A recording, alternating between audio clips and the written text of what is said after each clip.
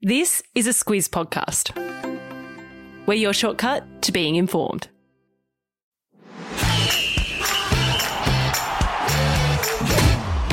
Good morning. This is Sport Today, your weekday sports news podcast that puts you ahead of the game. I'm Sam Ferris. And I'm Martin Gabor. It's Tuesday, the 21st of September. In your Sport Today, an anti-vaxxer loses his contract. FIFA continues the push for more World Cups. The Dally M's Final Five is revealed. And a commentary mishap. This is your Sport Today.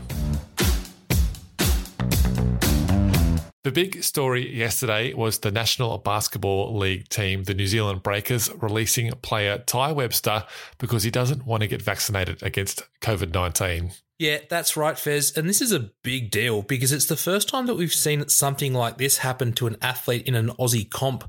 So the Breakers are set to start the season in Australia, and that's because the travel bubble isn't open yet between here and New Zealand. When the season does start in November, teams are expected to travel interstate, but only those players who are fully vaxxed. So with Webster unable to move freely around Australia, he's going to leave the club with 2 years left to run on his contract. The Breakers said that they wish Webster all the best and that they're going to keep the door open for him should he change his mind.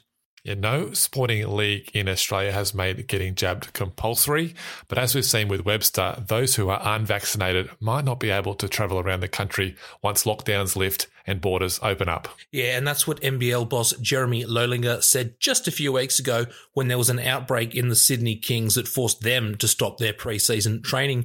He said that the league is going to strongly recommend getting jabbed and that there could be different rules for those who are vaccinated and those who aren't.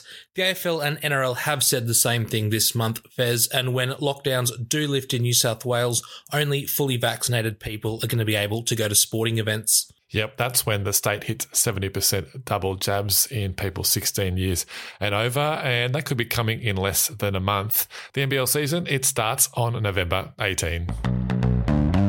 How does a men's football World Cup every 2 years instead of 4 sound to you? Well, that's what FIFA, they run the world football. That's what they're looking at bringing in. Apparently, the fans are for it, but the football leagues, not so much. Yeah, the European and South American conferences, they are against it.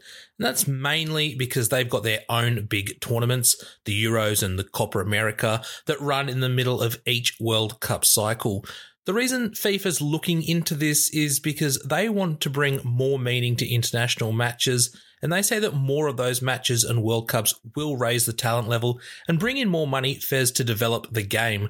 A survey run by FIFA said that fans were in favour of more World Cups every 2 years, and now FIFA are going to speak to players, clubs, countries and leagues in a big old online meeting to get their thoughts. That could be the mother of all Zoom meetings, Gab. So that's going to be held on September 30. Former Arsenal coach Arsene Wenger is leading the review by FIFA and said a decision could be made by December. Today's trivia question, where is the 2026 Men's World Cup going to be held? 2022 is in Qatar. Gabs, 2026, where's it going to be at? All I'm going to say is that it's not in Australia or in Italy.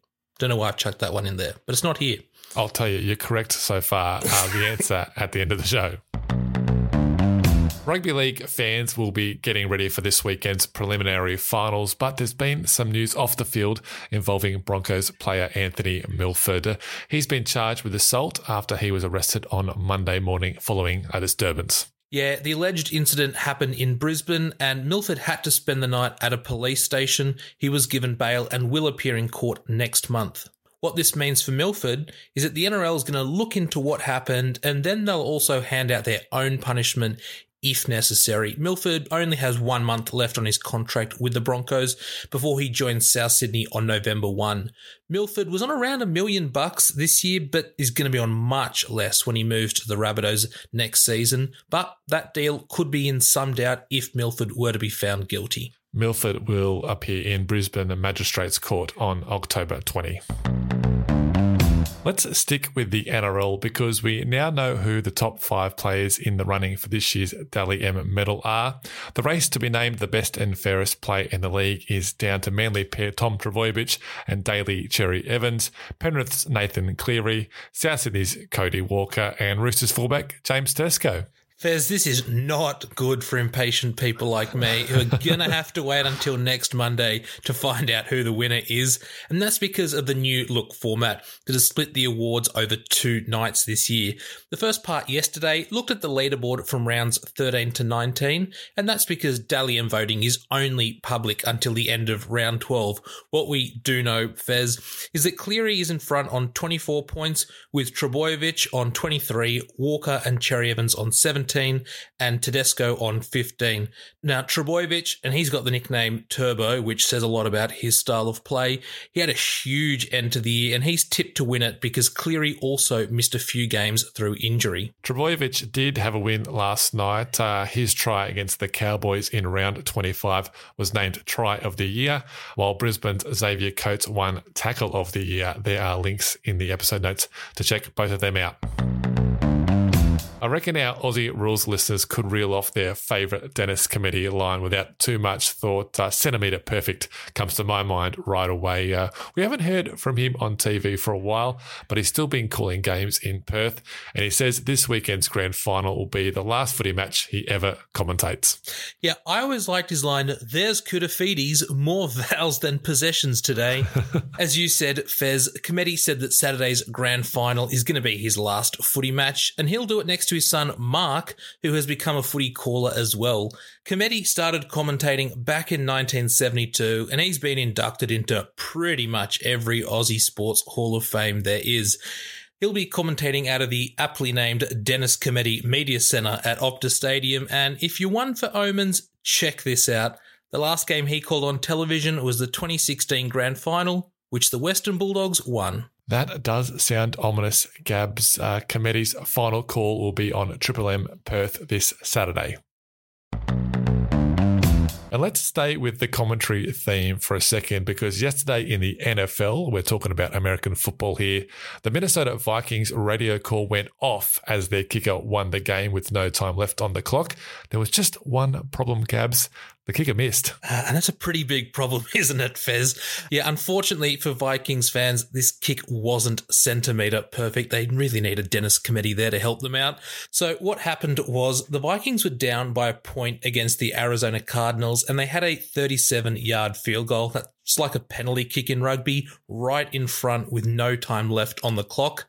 As the ball left the boot of Vikings kicker Greg Joseph, the Vikings radio caller called it good, but then realised it missed and he had to quickly correct himself.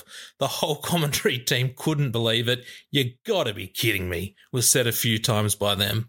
Yeah, and oh my God, gets a good run too. We won't spoil any more for you. There's a link in the episode notes for you to watch the whole video. Time for Catch This, the stuff that caught our eye or what's coming up. And cricket's back today. Gabs, the Australian women's cricket team take on India from 10 o'clock in Mackay. You can check that out on Network 7 and on Foxtel. Yeah, I'm going to be watching that one, Fez, and I'm going to stick with a similar theme. The Aussie women's football team, that's the Matildas, they're in action tomorrow against the Republic of Ireland in South Dublin. That's on Network 10. Coverage starts at 3:30am. Yep, we'll be up by then. Gabs, the answer to today's trivia question, where will the 2026 Men's FIFA World Cup be held? Gabs, you were right. It's not Italy and Australia. Hey, 1 from 1. Sort of. It's going to be held in the USA, Canada and Mexico. It's going to be the first World Cup with 48 teams, up from 32 teams now. All right, that's it for today's episode. Thanks for sticking with us, and we'll catch you again tomorrow.